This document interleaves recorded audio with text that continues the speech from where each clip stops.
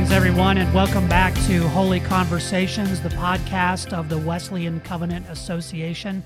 My name is Bob Kaler, and we have been taking a look at some of the talks that were given at the global gathering of the Wesleyan Covenant Association, which took place on May 1st, 2021 at Fraser Memorial United Methodist Church in Montgomery, Alabama.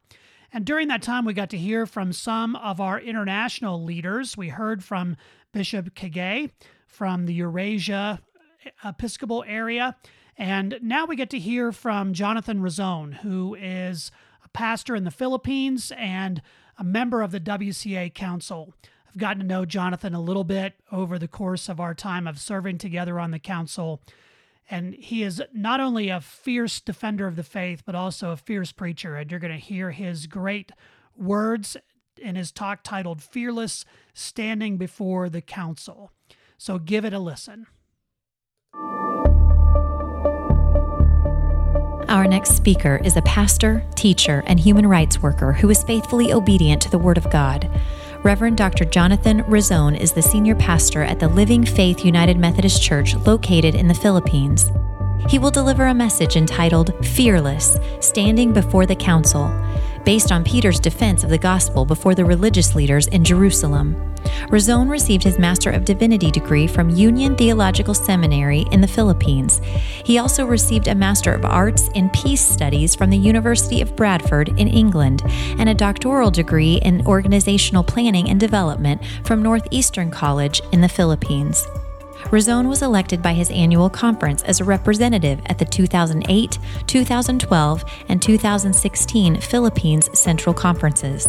He was also elected to serve as a delegate to the United Methodist Church's 2016 and 2019 General Conferences. He is a member of the Wesleyan Covenant Association's Global Council. Would you join me in welcoming Reverend Dr. Jonathan Razone? I think it is fair to say that in 1521, Martin Luther changed the course of human history when he appeared at the Imperial Diet of Worms.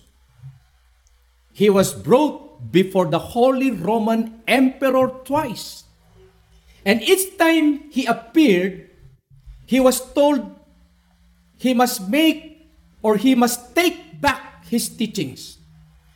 And as we all know, Luther refused to recant. And I quote, "Unless I am convinced by Scripture and plain reason, I do not accept the authority of the popes and councils. My conscience is captive to the Word of God. I cannot and I will not recant anything. For to do against conscience is neither right nor safe. God help me. Amen." Unquote.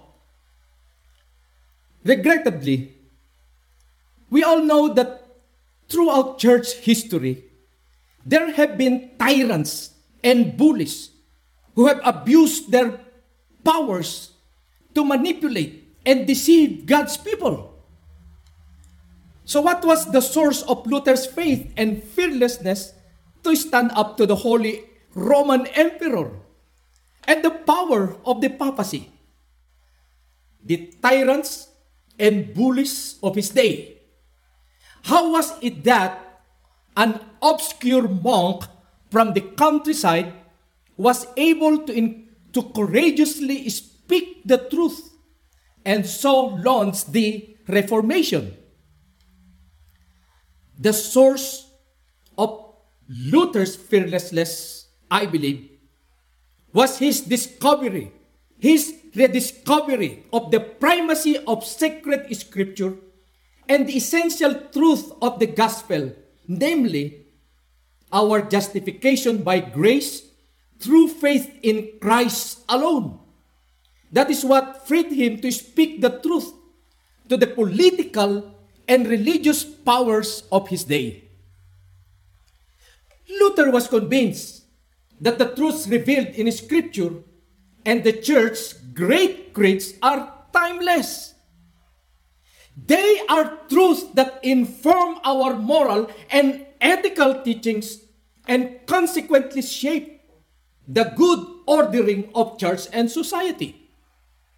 And Luther, who was sometimes falsely accused of being an antinomian, that is, one against the law, knew that for the church to fulfill its mission, its leaders must teach, defend, and model in their daily lives the life-saving and life-giving ethical teachings rooted in Scripture and the church creeds. Without such leadership and fidelity, I think we see what happens. The church loses its way. Leaders and people begin to do what is right in their own eyes. And if the course is not corrected, chaos and confusion come to reign among the faithful. Unfortunately, we have witnessed this happen in the recent histories of some Christian denominations. With this in mind, let me turn to those once timid but ultimately fearless apostles, Peter and John, who boldly preached the truth of Christ's resurrection. In Acts chapter 4, we see the high priests, the elders, and the scribes, the religious authorities of their day. They question and bully them, treating them like common and ignorant followers of a crucified criminal. However, even though Peter and John were jailed and reviled, they were not intimidated. They were fearless in their defense of the gospel. Now, where did Peter and John get their fearlessness? Well, they of course had recently seen and spoken with our risen Lord. So they had very good reason to be fearless.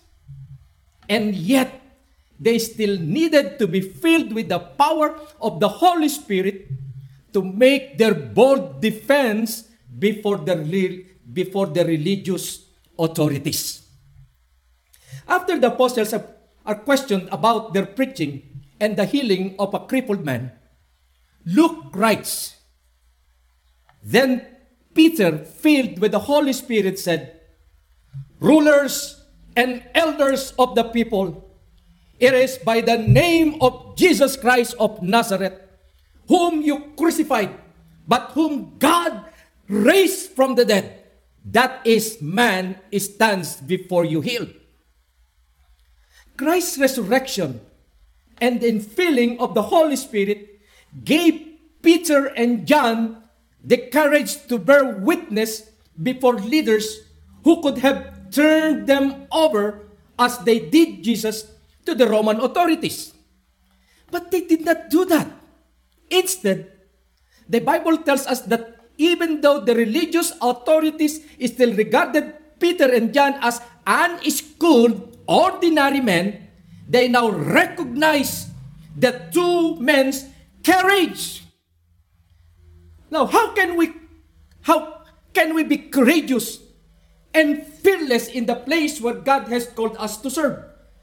I don't know about you, but I think I too would be fearless like Peter and John if I had just recently seen our resurrected Lord and talked with Him like they did.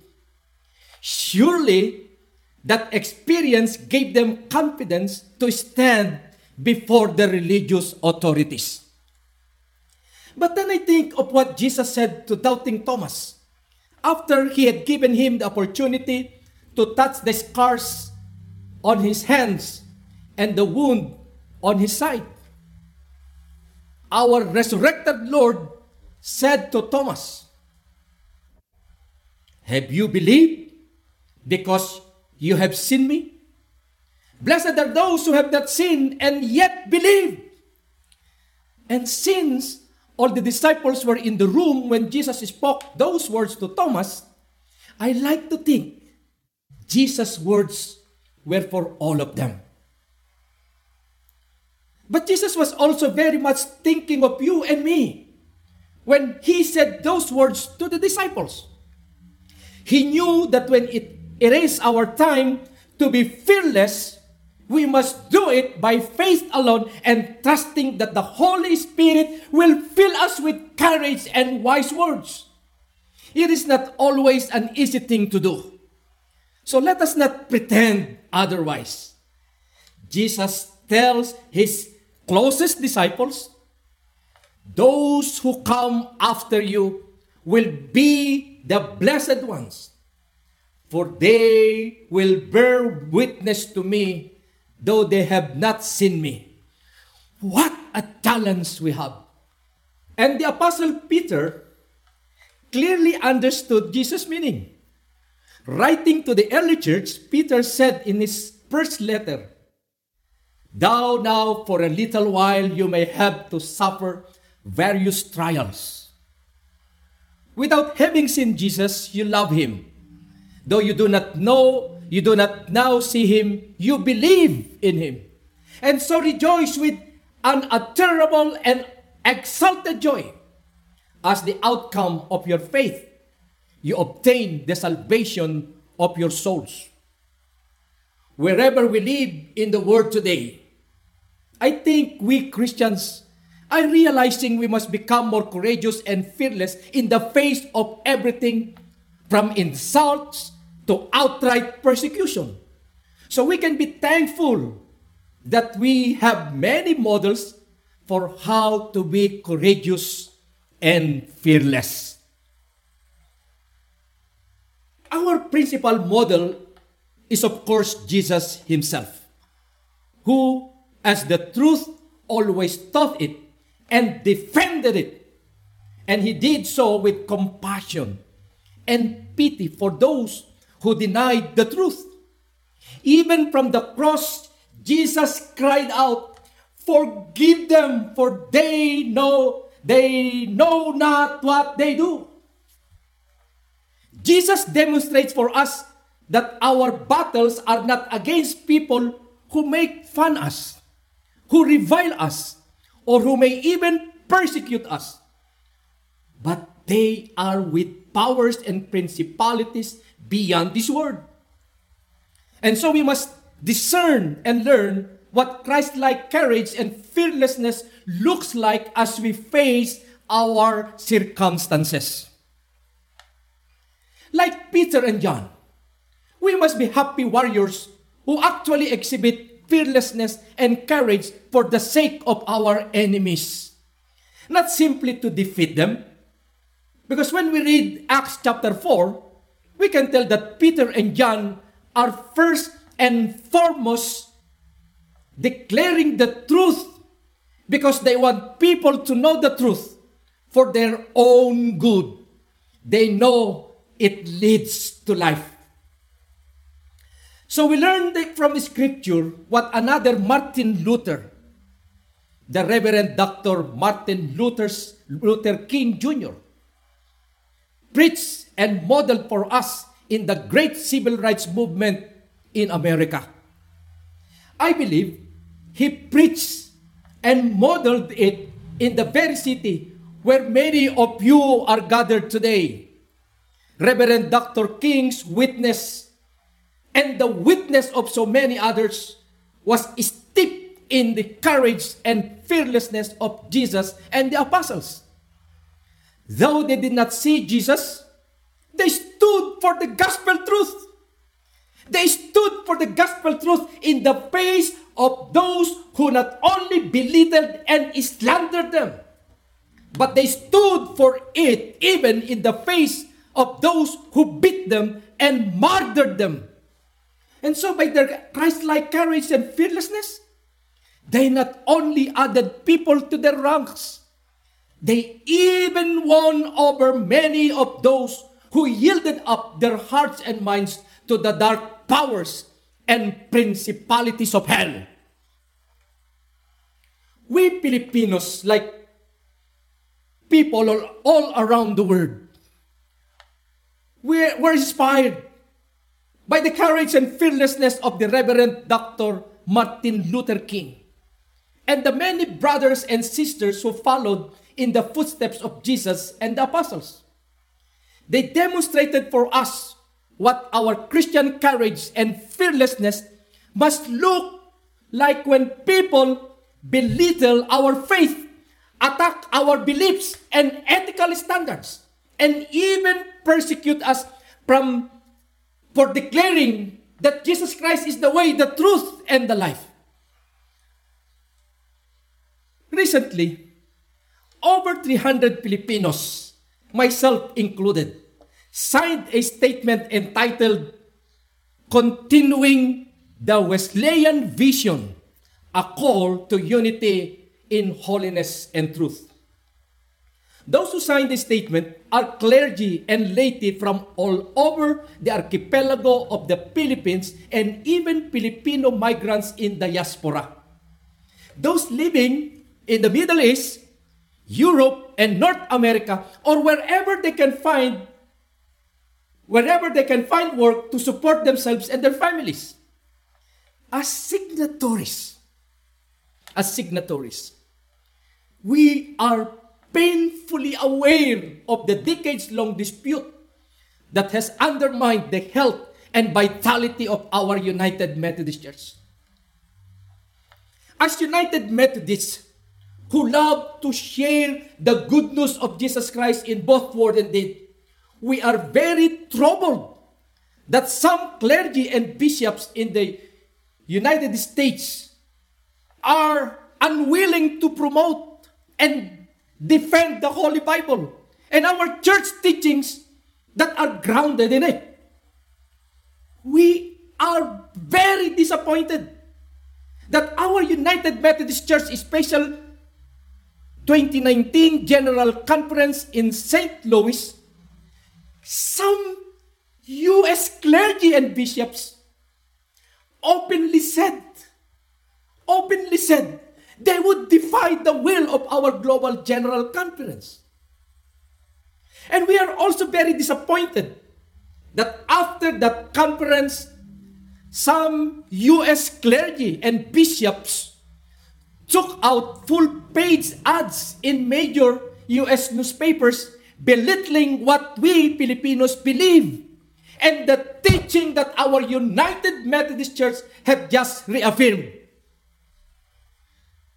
Their willingness to do these things has sown the seeds of confusion in the Philippines and undermined our courageous witness to the teachings of the United Methodist Church.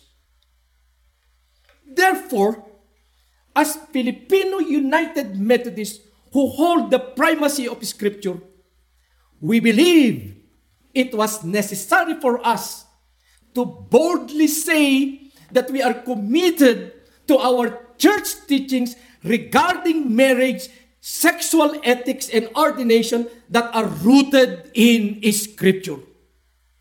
These beliefs had been taught by the Church Universal for almost 2,000 years, and they are affirmed by the vast majority of Christians the world over. We do not want to see these healthy, life-giving teachings overruled by a small, progressive group of rich, elite U.S. bishops and clergy. We do not want to see these teachings changed by U.S. leaders who appear to be more committed to virtue signaling to a progressive and permissive culture in the U.S. than to the time-honored teachings of the Christian faith. Our passion is for spiritual vitality, accountability to the life-giving teachings of our faith, and for doctrinal integrity.